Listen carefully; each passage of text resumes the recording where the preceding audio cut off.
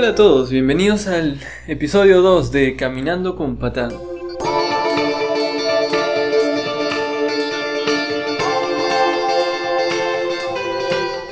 Antes de comenzar el episodio queremos hablarles un poco acerca de... algunos temas que quedan pendientes. Claro, del mismo podcast. Primero, la prioridad. ¿Cuándo vamos a hacer este podcast, Rosalía? Pues, dado que yo recién egreso, estoy haciendo mi proyecto de tesis y Marco también tiene otras ocupaciones, pues, en resumidas cuentas, cuando tengamos tiempo, lo más pronto posible porque son temas que nos interesan, pero también cuando realmente dispongamos del recurso tiempo. Sí, justamente comenzábamos con esto. Andrés, un amigo del grupo de Linux IDES, me comentó de si había muerto el proyecto del podcast. Andrés, no ha muerto. No. Sigue vivo.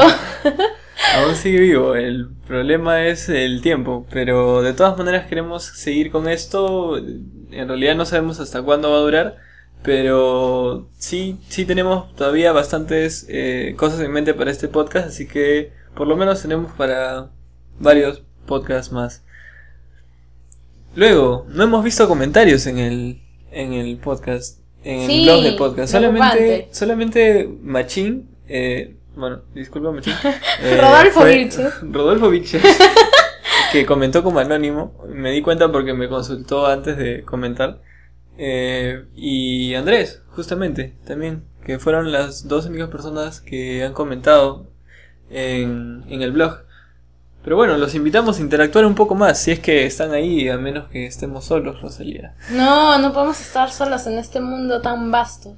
Ok, bueno, entonces, ya saben, la invitación está hecha. Díganos qué les pareció bien, qué les pareció mal, qué puede mejorar. Bienvenidos todos los comentarios. Bienvenidos sus temas y sus propuestas también, por supuesto. Así que, nada, no hay problema, escriban. Exacto, le estamos robando el logo, el eslogan a la PUC. Bienvenidos todos. Claro, bienvenidos todos. Ya, a ver, luego, acerca de la interacción en el podcast, ya hemos hablado. Acerca del público objetivo, ¿quiénes son los que están ahí detrás? ¿Quiénes queremos que estén ahí detrás? En realidad, queremos que estén todos los que quieran escucharlo. No está hecho ni para estudiantes de ingeniería informática de la PUC, especialmente, ni para estudiantes de ingeniería. Es en realidad, obviamente nuestros temas están muy relacionados con la especialidad de ingeniería informática, pero como verán en este podcast que ya hemos grabado un poco, también estamos hablando un poco de academia en general, y de repente a alguien que le interesa esos temas también le va a gustar escuchar este podcast. Acerca de qué tan formal es ese podcast, ya, no es formal, es informal.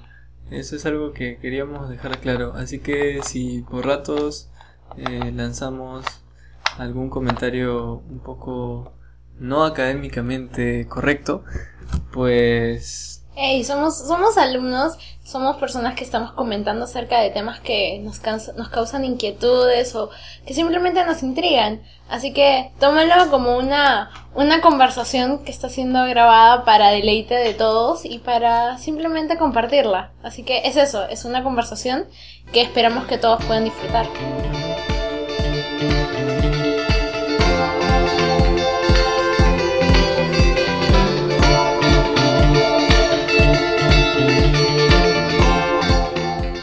Bueno, otra de las cosas de que queríamos hablar es acerca de la música. Diego, que también debe estar por ahí escuchando, me contactó con Project Fazón, que es la música que ustedes acaban de escuchar justo al comienzo de este podcast, y es la canción que vamos a escuchar a lo largo de todo el mismo, y se llama Sueños sin luz.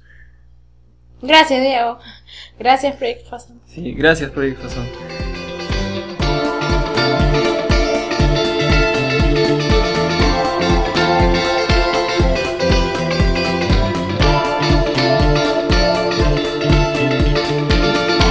Otto, bienvenido al podcast de Caminando con Patán. Gracias por aceptar nuestra petición de entrevista. Primero quisiera que Rosalía te presente. Ok, bueno, en esta oportunidad, en este episodio vamos a hablar con el señor Otto Fluker, que Qué fue formal. profesor de la Universidad, de la Pontificia Universidad Católica del Perú por Dios, bastante qué tiempo, formal. creo yo. Bastante no tanto. Digamos que unos cuantos años nada más. Ya. Otto, quisiéramos saber por qué elegiste la carrera de Ingeniería Informática y en la Pontificia Universidad Católica del Perú. La universidad la escogí porque fue la misma universidad donde estudió mi papá. Mi papá ingresó para Derecho por el año 60 y algo, ya no me acuerdo bien. Y lo elegí por eso, tenía buena referencia de él. La carrera la elegí porque en el colegio seguí un curso de computación y me gustó. Así que sentí mucha curiosidad por el tema y terminé por tomarlo para la carrera. ¿Y hacia dónde crees que está orientada la carrera de Ingeniería Informática dentro de esta universidad? La carrera está orientada ahora a un poco ingeniería de software y un poco hacia sistema de información. Es decir, hacia manejo de información para empresas, manejar bases de datos, páginas web y cosas similares. Y algo de hacer software para estas empresas. No softwares muy elaborados quizás, pero sí, los alumnos que salen a la universidad saben cómo hacer software y saben cómo gestionar datos. No sé, si bien se enseña, no se tiene un perfil para ni ciencia de la computación ni tecnología de información, aunque hay algunos cursos que tocan temas dentro de esas áreas. Otto, ¿y tú has pasado por la universidad afrontando dos roles? Es decir, has estado como estudiante de la universidad, pero también te has desempeñado como profesor dentro de la universidad. Nos gustaría que nos hables un poco acerca de esa experiencia que tuviste aquí en la universidad.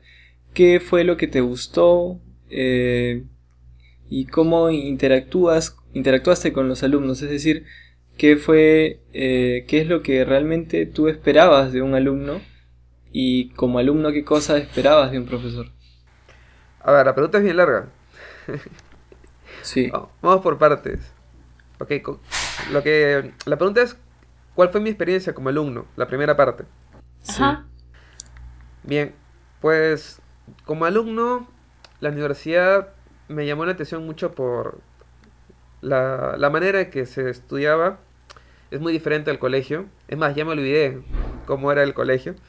Me estoy acordando de eso porque tengo una hermana menor que todavía está ahí. Y me gustó la libertad que te da para poder no solo estudiar, sino también aprender cosas por tu propia cuenta, incluso llevar cursos de manera independiente. Te da mucha libertad y eso me gustó mucho. Había otros aspectos que esperaba en la universidad que no encontré porque correspondía a la experiencia de mi papá. Mi papá cuando estaba en la universidad era época donde la política era parte de la vida y los estudiantes tenían que estar inmiscuidos en temas políticos y si no lo estaban eran mal vistos inclusive. Cuando yo ingresé a la universidad la corriente era completamente contraria. La gente que estuviera metida en política era mal vista. Creo que ahora de nuevo está cambiando eso y los alumnos vuelven a tocar temas políticos sin muchos problemas. Pero ya no es como era en época de mi papá. La universidad en sí me gustó. Hubieron temas que no me gustaron, como lo común, profesores que no te gustan y profesores que a ti te gustan. Pero lo que más me gustó es la libertad de expresión que había en la universidad. Siempre podías opinar y era, por lo menos nunca me sucedió, ni a ningún compañero cercano me sucedió, ninguna represalia por parte de la universidad si es que tu opinión era negativa. Incluso podías tener publicaciones, repartir periódicos con opiniones contrarias. Y eso que la universidad es católica y tiene mucha relación con la iglesia. Pero a pesar de eso, muchas personas opinan en temas contrarios a la iglesia y nunca ha habido problemas. Es algo muy bueno de la católica que no tienen otras universidades en el Perú, ni fuera. Y lo digo ahora que estoy en España y conozco otras realidades. Eso fue como alumno. Hola Marco. Y ahora cuéntanos un poco acerca de tu experiencia como profesor. ¿Cómo encontraste a los alumnos? Bueno, los encontré asustados. ¿Y qué fue lo que esperabas de ellos? Recordemos el curso que dictabas, Sí, sí. o los cursos que Mucho dictaste. miedo. Sí, muchas leyendas urbanas y muchas historias negras. No, fuera de las historias negras, sino dictaste los cursos de LP2. ¿Qué otro curso? Que es lenguaje de Claro, programación lenguaje 2 de para los programación que 2. no están en la PUC. Sí, dicté lenguaje de programación y también dicté en una oportunidad introducción a la computación. Ok. Entonces, viste a alumnos de recién ingresados y también a alumnos de séptimo ciclo, sexto ciclo, que es cuando se dicta el curso de lenguaje de programación 2. ¿Cuál fue tu impresión acerca de, pues, los alumnos, sus reacciones, sus maneras de enfocarse tal vez a la carrera, o qué es lo que esperaban de ti como profesor llevando estos cursos? Yo creo que cuando el alumno recién comienza no sabe qué esperar.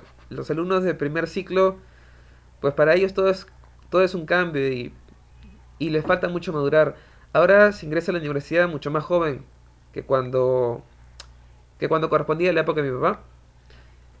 En esa época, un alumno salía del colegio, estoy hablando de los 60, un alumno salía del colegio de 20 años. Creo que pocos alumnos saben esos detalles. Uno salía del colegio siendo una persona mayor. El promedio de ingreso a la universidad era a los 21 y ahora es a los 17. Y esos pocos años marcan muchas diferencias realmente. Los alumnos cuando recién entran a la universidad, en los primeros ciclos, los que he visto, pues son bastante alumnos de colegio y algunos tienen buenas reacciones y algunos no tienen tan buenas reacciones frente a los cambios de la universidad. En lo personal siempre prefería a los alumnos de quinto, sexto, séptimo ciclo porque ellos sí tenían más claro lo que querían y lo que buscaban de un profesor. Como por ejemplo pasar o aprender. Algunos que les gustaba el tema que tú le enseñabas. Lo que siempre me gustó de buscar de los alumnos es que ellos se interesen por su carrera, más que por el tema que yo enseñara, sino por la carrera, que se apasionen por lo que estudiaban. Y bueno, sí he encontrado a esos alumnos y ha sido bonito encontrarlos. Y tú acerca de los profesores, en tu experiencia de alumno, no sé, ¿qué buscabas? ¿Qué te gustaba?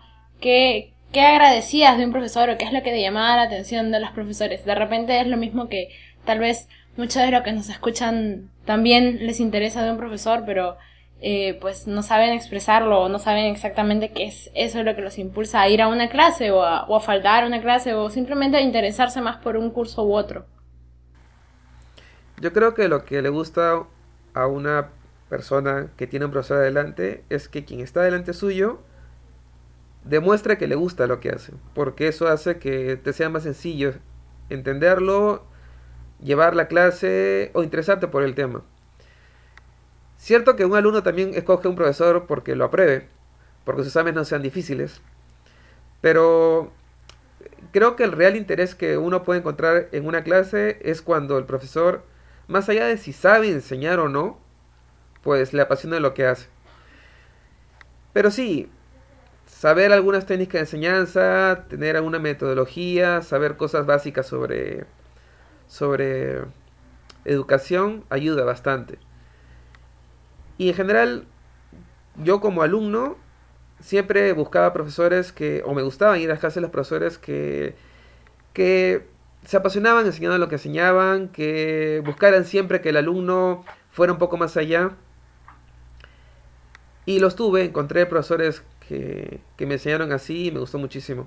No es la mayoría, y creo que eso se debe no a que los profesores sean malos de por sí o que los profesores no les interese lo que enseñan, sino por la forma en que se lleva la parte docente en la universidad. Y es el hecho de que los profesores roten poco.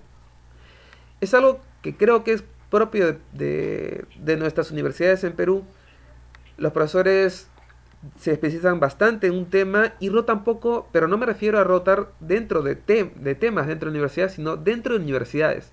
Es muy común fuera que los profesores roten dentro de las universidades. Es decir, pues unos años dictas en una universidad, otros años vas a otra universidad y dictas en ella, y vas cambiando tu ambiente. Y eso hace que, si bien puedas enfocarte mucho en un tema, mantengas mucho interés. Ves a otra gente, conversas con otros profesores, y mantienes vivo el interés que tienes sobre tus temas. Creo que eso es algo que falta y que podría ayudar mucho a que mejore la forma en que se dictan cursos en la universidad en general. ¿Y qué otro factor crees que es importante para que un alumno se interese por un tema? En la universidad hay mucho de automotivación. En un colegio es que es distinto, realmente distinto el enfoque entre un colegio y una universidad, y a veces cuando se evalúa la universidad se piensa en un colegio, se tiene un colegio en la cabeza cuando se está pensando en la universidad, y son cosas muy distintas realmente.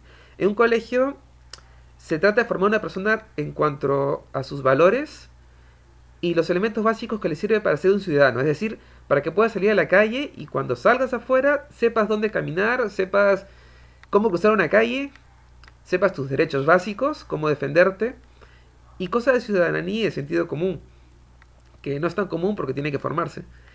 Pero en una universidad no es así, y por no ser así, un profesor no es en sí un experto en docencia, sino más un experto en un tema. Entonces, no es tan fácil tener a un buen profesor, es decir, alguien que sabe mucho y que además sepa enseñarlo.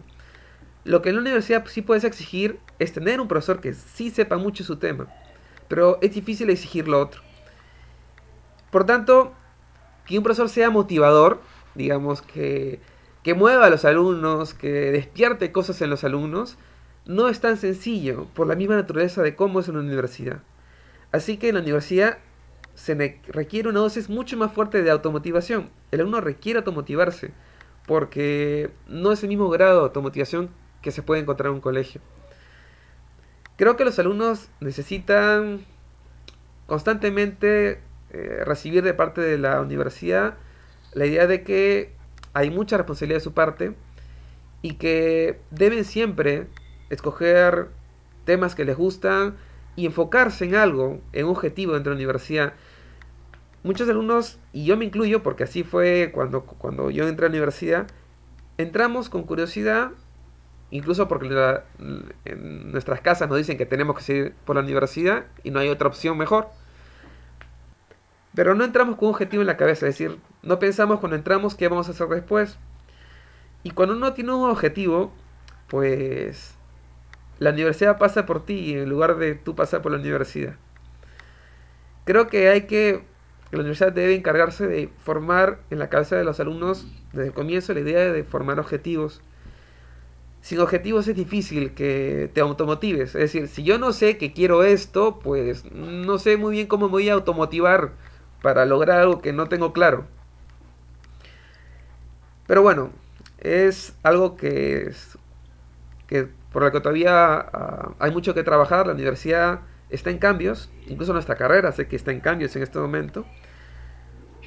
Pero el alumno tiene que tener consciente de eso, de que la responsabilidad suya en su formación es suya y es muy importante que lo tome así.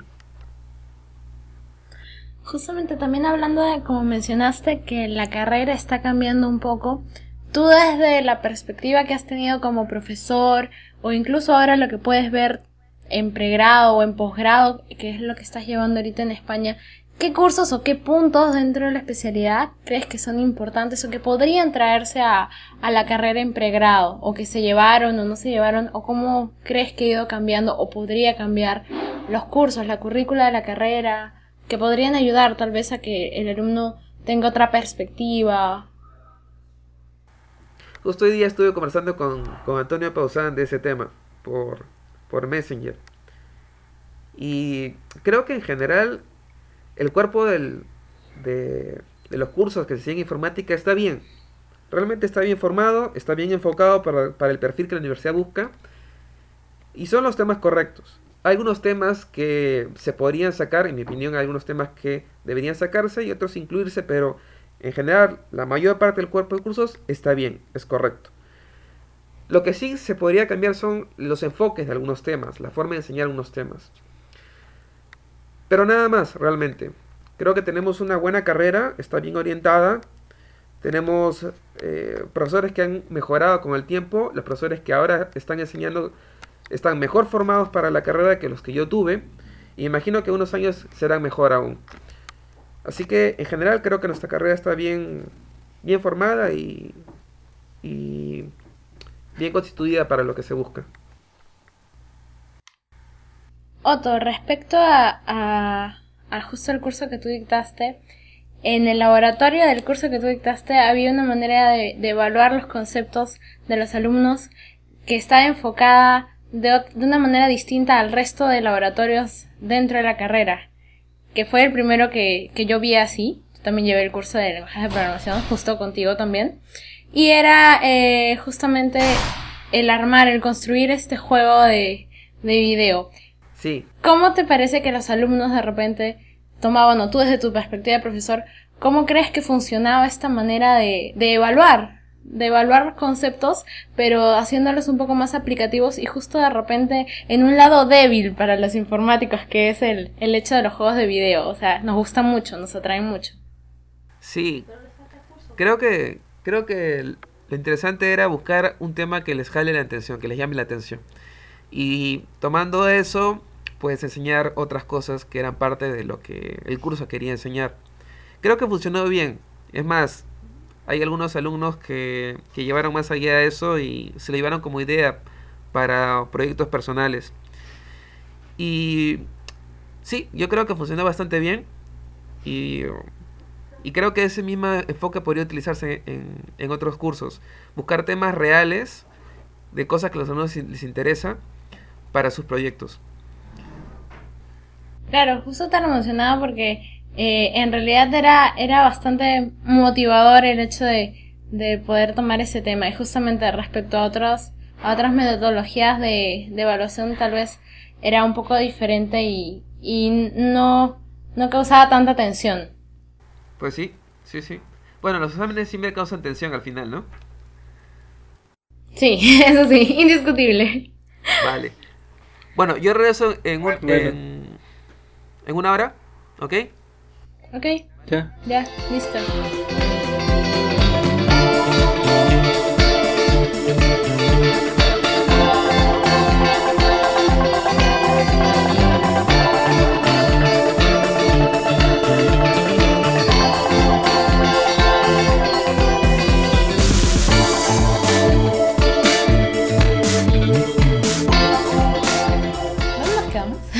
Ya me olvidé. Nos quedamos... En tu experiencia como profesor, ¿verdad? Sí. Sí, ese fue el último tema. Sí, de cursos que quedó ahí y ahora un poco más hacia perfil. Sí. Bueno, Otto. ¿Qué sobre mi traumática experiencia como profesor? ¿Por qué traumática, Otto? ¿Cómo que por ¿Tanto así qué? fue? ¿Por qué? Sí, pues, es que ¿por qué? Si los alumnos somos unos angelitos, a veces, algunos. Bueno, sí, pero mira, es sencillo. Imagínate cuando sales tú adelante frente a los alumnos a hacer una exposición oral. ¿Te gusta? Sí. ¿Sí te gusta? Ok, tú A eres mí la excepción. sí. ¿A ti, Marco, te Para gusta? variar, en otro tema más, ¿no? A mí me da igual, la verdad. ¿Te gusta exponer, Marco? Creo que es un mal ejemplo. ¿Qué? ¿Te gusta exponer? En realidad me da igual. O sea, puedo exponer como no exponer, no es ni un pro, ni un contra, ni un impedimento, ni algo que no quiero hacer. ¿Ninguno de los dos ha dado clases En el ninguna vez? fondo, Marco sí. Sí, yo he dado clases durante más de un año en un instituto enseñando ofimática, cosas simples, Office. ¿Y qué tal es la primera clase? La primera clase choca, claro. O sea, porque... No, pero aún así, o sea, de hecho ya habías expuesto antes frente a personas, o sea, tampoco es que es el momento, ¿no? Pero sí quieres ser lo más formal posible para no salirte de... O sea, no equivocarte. Eso es algo que siempre estuvo en mi cabeza cuando estaba tratando de explicarle algo a otra persona. Ya. Entonces, estabas tratando de explicarnos por qué era traumática tu experiencia como profesor. Exacto. Lo que pasa es que siempre la primera vez que te pones frente a un grupo de personas que no conoces es difícil. Siempre. Por más que lo hayas hecho muchas veces. Sí. No, en eso estoy completamente de acuerdo, pero eso no lo hace un trauma. Sí, es un poco exagerado. Sí, de verdad, yo también, o sea, de hecho la primera vez que cambias de grupo de personas, de todas maneras, ellos no te conocen, entonces no sabes cómo vas a reaccionar, y al revés también, o sea, ese es el problema, yo creo, el no saber qué va a hacer el otro ante las cosas que tú hagas, pero a medida que vas haciendo, pues te das cuenta, ¿no? Pero más miedito da de los alumnos hacia el profesor que del profesor hacia los alumnos, ¿ah? En teoría debería ser así, pero no creo que sea siempre así en realidad. Bueno, pues puede ser, ¿no? Porque los profesores nuevos, al menos yo como era nuevo cuando dictaba esas cosas, sí sentía que era nuevo, pues. Y lo otro que es que yo estaba enseñándole a personas mayores que yo también. Eso es más difícil todavía. Eso hace que te sientas un poco intimidado. Sí. Y como era un ONG, había personas, o sea, venía la abuelita con su nieto. O sea, era una cosa brutal, no había homogeneidad para nada. Era todo un reto pedagógico para un no pedagogo. Sí, porque en ese caso es peor. Tienes que imaginarte todas las cosas que no puede saber la persona. Entonces tienes que jugarte con los términos y un montón de cosas. Yo en realidad creo que fallé, pero al final lograron aprender lo que bueno, si lograron aprender, entonces no fallaste. No lo que yo esperaba. No, o sea, una cosa, o sea, lograron aprender lo que necesitaban, pero yo quería enseñarle más cosas de lo que ellos esperaban. Y eso fue, por eso lo digo fallo. Ah, bueno, vale. Yo recuerdo cuando Tom nos invitó a participar ya después de haber terminado el LP, en la jefatura del laboratorio. Eso sí fue un trauma para mí. Ahí sí sentí la pegada. ¿Por qué? ¿Cómo que por qué? Claro que sí, porque yo decía, pero acaba de llevar el curso, no, creo que no sé lo suficiente, ¡qué miedo! Y creía que tenía que saber mucho más, pero sí, mucho más, que tenía que ser la luz en una sombra. Y yo decía, no, yo creo que no lo soy una velita. ¿Y tenías que saber mucho más? Pues creía que sí, inicialmente creía que sí, por eso también justamente recuerdo haberte tratado de explicar mi preocupación acerca de ¿sabré lo suficiente? No lo sé. Y también recuerdo que tú tratabas de decirme, no tienes que saberlo todo el tiempo. No, pero pues, no tienes que saberlo sí, todo. Ahí sí sentí un poco la pegada de la que tú tratas de explicarnos, ¿no? Ese trauma con los alumnos. Pero tal vez, ¿tú qué crees acerca de la relación profesor-alumno? Porque a veces es muy, no sé si decirlo, lejana o algo por el estilo, ¿no? Nosotros a veces, los alumnos, miramos como astros a los profesores, están lo saben todo, pensamos que lo saben todo y disculpe profesor, le voy a preguntar esto, pero de repente es muy tonto, mejor no se lo pregunto, cosas por el estilo. No sé, yo siempre he tenido la tentación de si algo me perturba o digo, no entiendo, pues voy y pregunto. Pero no sé qué tan frecuente puede ser o no sé, ¿cuál es tu opinión acerca de cómo es la comunicación entre alumnos y profesores, habiendo sido tanto alumno como profesor? No es algo sencillo. Allí tiene que ver mucho el carácter del profesor, porque hay profesores que de por sí son serios, y hay profesores que de por sí son muy abiertos, y hay profesores que son más alegres, y hay profesores que son muy parcos. Es difícil, pero es más difícil para un alumno sentir confianza con un profesor si el profesor es serio, parco y ese tipo de cosas. Y también sucede que las personas cambian cuando están frente a un grupo de alumnos. Por ejemplo, una persona puede ser de una forma fuera de clases, fuera de su rol como docente. Puede ser más abierto, más alegre, más espontáneo, y dentro de su rol como docente puede ser una forma distinta. Y no es sencillo para un alumno que encara a un profesor y que el profesor le responde como si fuera una máquina a veces, ¿no? Como sí, no. Puede sentir confianza para preguntar, porque sí, es intimidante, definitivamente es intimidante. Y creo que no hay una forma muy sencilla de solucionar eso. Hay profesores que tienen muy buen carácter y saben cómo tener confianza con sus alumnos sin que eso se traduzca en ningún problema, ¿no? Con respecto a llevar bien la clase. Y en mi caso es difícil. Yo no soy, de por sí no soy tan abierto ni me es tan fácil entablar relaciones en general con las personas. Soy bastante cerrado. Y eso se traduce mucho en la manera en que yo enseñaba y la relación que tenía con los alumnos. Con el tiempo me fui soltando más. Si alguno de ustedes conoce alumnos anteriores a cuando ustedes llevaban el curso conmigo, pues supongo que las leyendas que le contaban ustedes eran peores que las que ustedes vivieron, y las leyendas que vendrán después supongo que serán más suaves. Antes era mucho más serio y poco a poco me fui soltando. Y creo que eso pasa con todos los Ahora la profesores. gente pregunta por ti. ¿Pero por qué? Te extrañan. Tienen la esperanza de decir, no, ¿cómo era el profesor Otto? Y el profesor Otto, nosotros decimos, pero recién estás egresando en generales, ¿cómo sabes? Pero sí, se pregunta. Ah, caray. Bueno, pues por lo menos podrán llevar el curso con más tranquilidad. No habrá tanta tensión, quizás sea bueno. Pero sí, es difícil.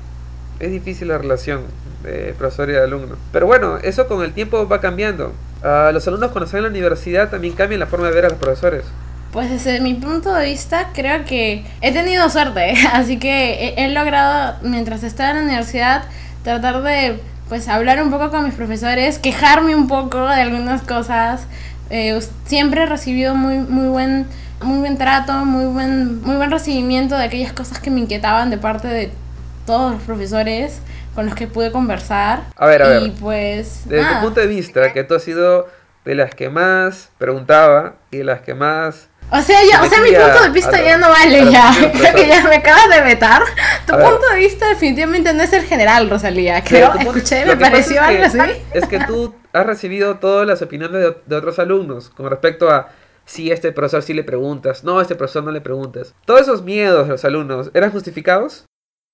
A ver, digámoslo así, hora de confesarse, ¿no? Ya, a ver, era así más o menos. Sí, por supuesto llegaron a mí comentarios diciéndome, uy, no, el profesor Otto Fluker, qué miedo, no le vayas a preguntar, no, va a decir que estás preguntando algo tonto, qué sé yo, no, mejor estudia primero, o cosas por el estilo, ¿no? Pregúntale en clase, pero así. Pero nada, de hecho que fui con todas esas cosas en la cabeza, pero dije, no, si no pregunto, va a ser peor. Así que con miedo, respirando así bajito, toqué a la oficina y... No, siempre te encontré dispuesto a ayudar, así que tampoco era tan... O sea, no era cierto, pero también tenías tus ratitos en los que estabas un poquito ocupado. Era justificable. Entonces, ¿era justificado el miedo? A ver, no, para nada. Ok, esa es la respuesta que quería escuchar. ¿Qué buscabas?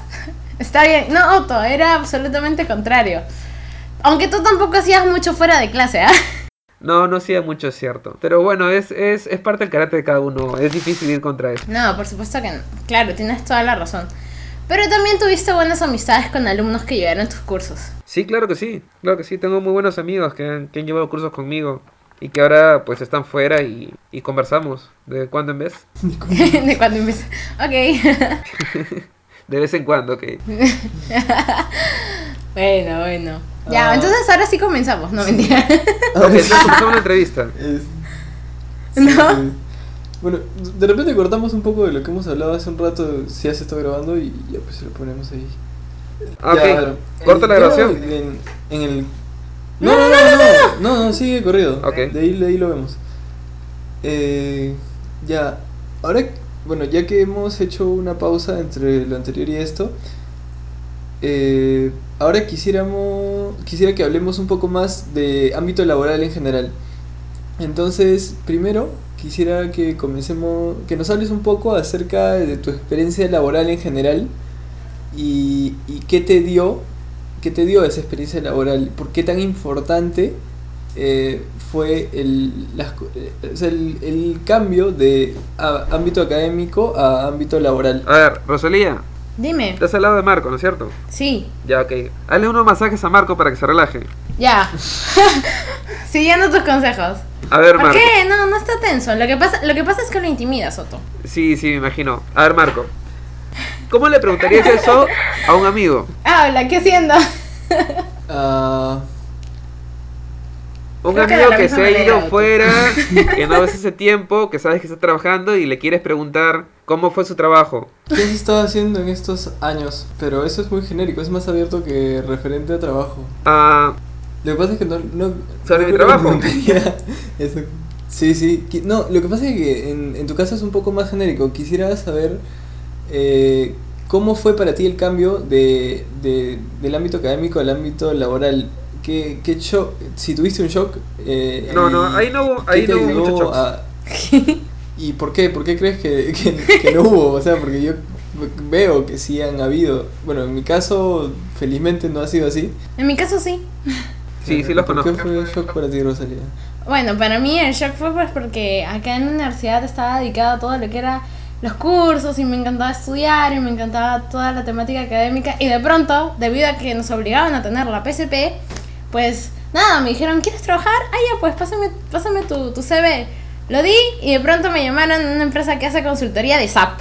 Para mí, un mundo absolutamente nuevo. Ya sé, Otto, tú me lo dijiste, el lado oscuro. Entonces, ¿se puede decir que yo soy culpable de tus dos traumas? Sí, tú eres culpable de mis traumas, Otto Fluker. Porque las PSP las tuviste por mí. Yo fui el que llevé eso. Sí, o sea, fue tu culpa. O sea, encima es tu culpa, ¿no? Y después me reafirmaste el trauma diciéndome que era el lado oscuro. Que cómo era posible, que me había vendido al lado oscuro de la informática. Y casi un poco más y me sentía profundamente mal. Recuerdo ese día. Sí, ¿no sentiste que tenías el casco de Darth Vader y que tu voz sonaba como con tu espada láser? Bueno, algo así fue, ¿no? Yo dije, ¿qué? ¿Por qué? ¿Qué pasó? Dije, no, vetada de por vida en la facultad, en todo. Dije, oh no, ¿qué va a hacer de mí? Sí, lo sentí. Gracias, Otto. Yo también te quiero. Nada. El pero placer bueno, es mío. eso sí. Sí, yo lo sé. No, el placer es todo mío, más bien. Otto, pero bueno, no nos has contado nada. A ver, ¿cómo ha sido mi experiencia laboral? Un poco, Sí, eso es lo que nos interesa. Ok, no es lo que me... Okay. ¿Lo quemaste? No, ok, lo siento. Vale. Esto va a ser muy bueno para Marco. Pues sí, pues digamos que lo que a mí me tocó lo que me tocó vivir como trabajo es un poco distinto a lo que siempre he visto. Toda la gente que estudió conmigo y salió se ha dedicado a lo que ustedes también ven ahora. O sea, entrar a empresas y manejar la información de las empresas, manejar base de datos, manejar reportes, ese tipo de cosas. Lo que es más usual ahora. Pero yo nunca hice nada de eso. Nunca me dediqué a ninguno de esos tipos de proyectos. Casualmente me topé siempre con empresas y con proyectos que necesitan cosas un poco distintas a lo que se solía hacer. Por ejemplo, comencé trabajando en un proyecto que estaba dedicado a lo que era identificación de criminales. Veíamos temas con la bueno, ahora lo puedo contar porque en esa época era clasificado. Trabajé con la DININCRI, con la unidad de la Policía Nacional que era dedicada a la investigación del terrorismo. Y wow. Sí. Y estuvimos viendo temas de identificación facial, huellas digitales, balística, grafotecnia y ese tipo de cosas. Y era algo muy muy distinto a todo lo que yo escuchaba fuera de ese ambiente, lo que hacían mis amigos, lo que hacían la gente que estudiaba conmigo.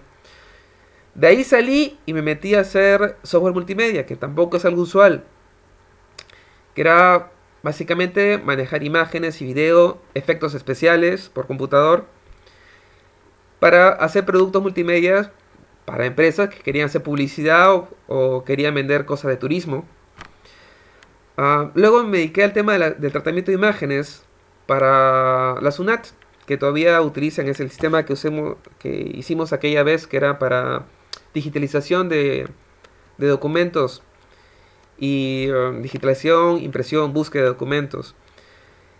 Y así siempre me he topado con proyectos que son de ese tipo, donde había que mezclar muchas cosas de tecnología con elementos de hardware que se salían completamente de lo que normalmente se hace.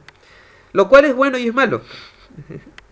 Es bueno porque te da un know-how distinto, pero es malo porque cuando buscas trabajo o sales afuera, entonces alguien ve tu perfil y dice, bueno, ¿este señor a dónde lo encajo? ¿No? Y no es tan sencillo. Siempre hay empresas que necesitan ese tipo de perfil.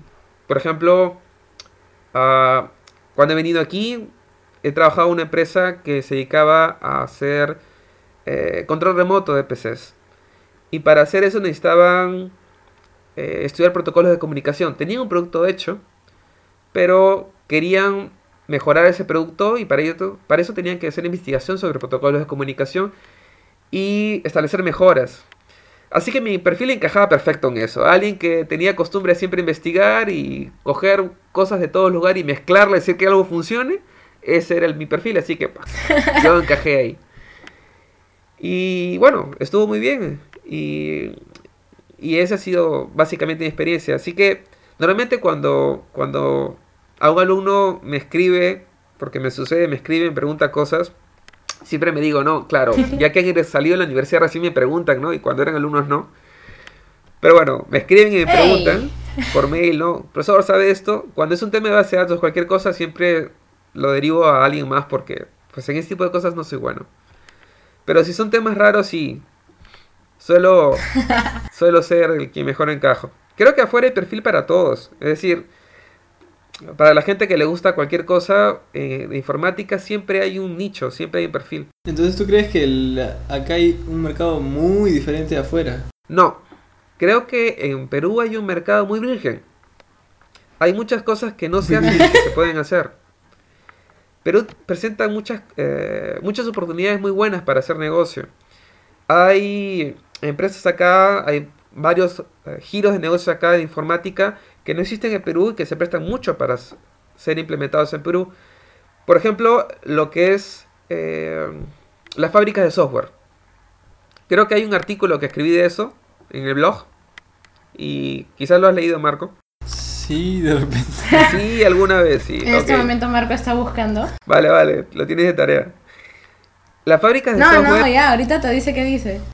La fábrica de software es una forma de trabajo en donde una empresa delega el desarrollo de software a otra empresa.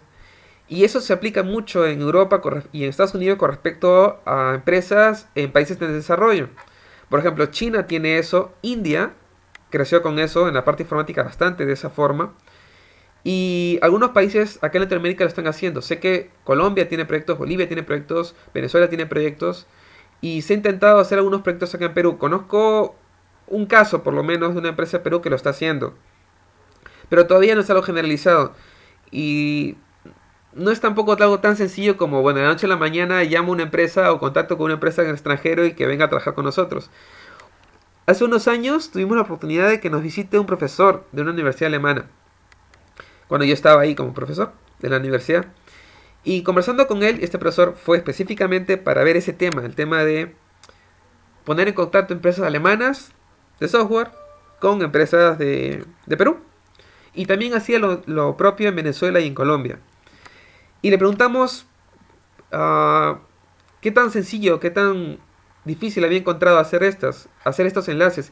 Y nos contaba que no había sido sencillo, no porque no hubieran empresas, sino porque la forma de trabajar difería. Por ejemplo, fuera del horario laboral, que sí es un problema que se soluciona, pero es un problema, la forma de trabajo, es decir, el cumplimiento de los horarios, ¿okay? El cumplimiento de los plazos, el cumplimiento de las normas de calidad, el cumplimiento de los métodos de prueba y de evaluación de lo que debería tener el software. Parte de la metodología de trabajo que ellos tenían no se usa acá, o si se usa no es estricto. Y esa parte es de donde somos más débiles y donde se tiene que mejorar. Pero ahí hay mucha oportunidad de trabajo en ese sentido. ¿Te refieres entonces más que todo a informalidad? Sí, me refiero a informalidad, exactamente. Sí, creo que se podría abreviar bastante usando esa palabra. Pero el mercado de Perú, como digo, hay muchas cosas por hacer, hay muchas oportunidades de negocio. Por ejemplo, algo que no se hace allá y se hace acá. Y que genera empresas con unos ingresos muy elevados, incluso con crisis. Ahorita que acá hay crisis y hay despidos y las empresas de software, como cualquier otra empresa, están reduciendo personal. Hay empresas que no y que tienen ingresos altísimos. Por ejemplo, las que son dedicadas a la evaluación de riesgo. Y las que están dedicadas, y justamente hoy día leí un artículo sobre una de ellas, dedicadas a la predicción. Y esas empresas dedicadas a la predicción utilizan muchos elementos de minería de datos e ingeniería de software, minería de datos e inteligencia artificial. Esas empresas utilizan esos dos elementos, forman una maquinaria de trabajo básica que no es barata, dicho sea de paso, pero tampoco es muy cara. Y con un personal capacitado en manejar esas herramientas, venden los servicios a empresas como bancos para predecir sus ventas, predecir su morosidad, predecir si una toma de decisión con respecto a eliminar un producto, incluir un producto, va a ser bueno o no. Y esas empresas están teniendo unos ingresos altísimos. Y son cosas que funcionan acá o en cualquier lugar. En Perú también son importantes. Le he leído un caso de día de una empresa que ha abierto hace menos de un año y con menos de un año ya está por abrir una sucursal en México. Y Wow. sí, tiene un crecimiento muy muy rápido porque son cosas que son muy útiles.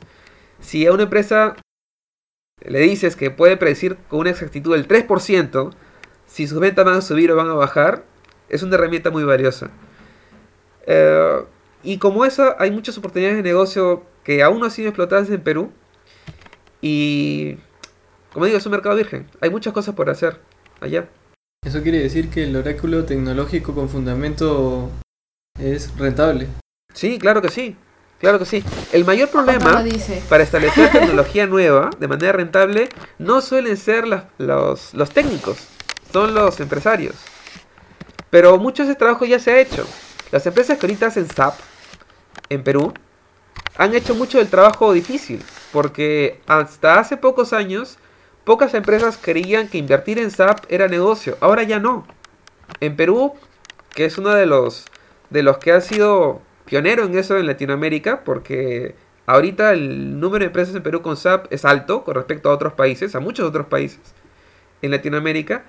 Ha hecho ese trabajo. Las empresas que venden servicios de SAP han capacitado a otras empresas y han concientizado a otras empresas que es útil, y luego de varios años de trabajo, pues las empresas se han dado cuenta que efectivamente es útil, que el meter tecnología en sus negocios es útil.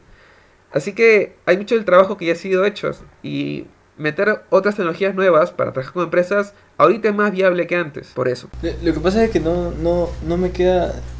O sea, sí comparto la idea de que la información en sí es un recurso muy valioso para las empresas, solo que no me termino de creer que realmente creas que Perú es un nicho real para dar ese tipo de información. O sea, no sé, a experiencia propia, la desconfianza es mayor a la confianza en empresas, en lo que yo he visto. No, tal vez mi experiencia es muy sesgada, pero no sé, siempre me he quedado con esa impresión de desconfianza en esas cosas. Desconfianza de las empresas hacia... Hacia información externa que llegue de cualquier tipo. Ok. Bueno, sí, Pero bueno, es parte del trabajo de los informáticos. Hacer que las personas en las empresas entiendan qué cosas realmente se pueden hacer ahora y hasta qué punto les puede ser útil. Pero sí, es cierto lo que tú me dices también. Es difícil verlo estando dentro, porque para darse cuenta de la potencialidad que tiene, es necesario salir afuera. Es necesario ver cómo se usa informática en otros lugares. Es como la gente que, por ejemplo, hace moda, los diseñadores o las personas que se dedican a la moda. Hay personas en las empresas de moda que están dedicadas exclusivamente a viajar por todos los lugares mirando y tomando nota. Se van a los rincones más alejados de todo, y especialmente a los más alejados, para ver qué cosas se les ocurre a la gente y poder aplicar eso dentro de sus productos. Algo similar se necesita, que no se hace mucho ahora, que es salir fuera y ver qué productos afuera son rentables y meterlos dentro. bueno, antes de terminar, sí, en realidad ya abarcamos todos los temas que realmente queríamos tocar y bastantes más, creo. Y bueno, primero quería agradecer bastante el tiempo que te has tomado. Gracias por la confianza, gracias por también habernos hecho conocer otro lado tuyo. Créeme que ya por aquí por lo menos ya no hay leyendas urbanas, así que va a ser muy productivo escuchar tu opinión.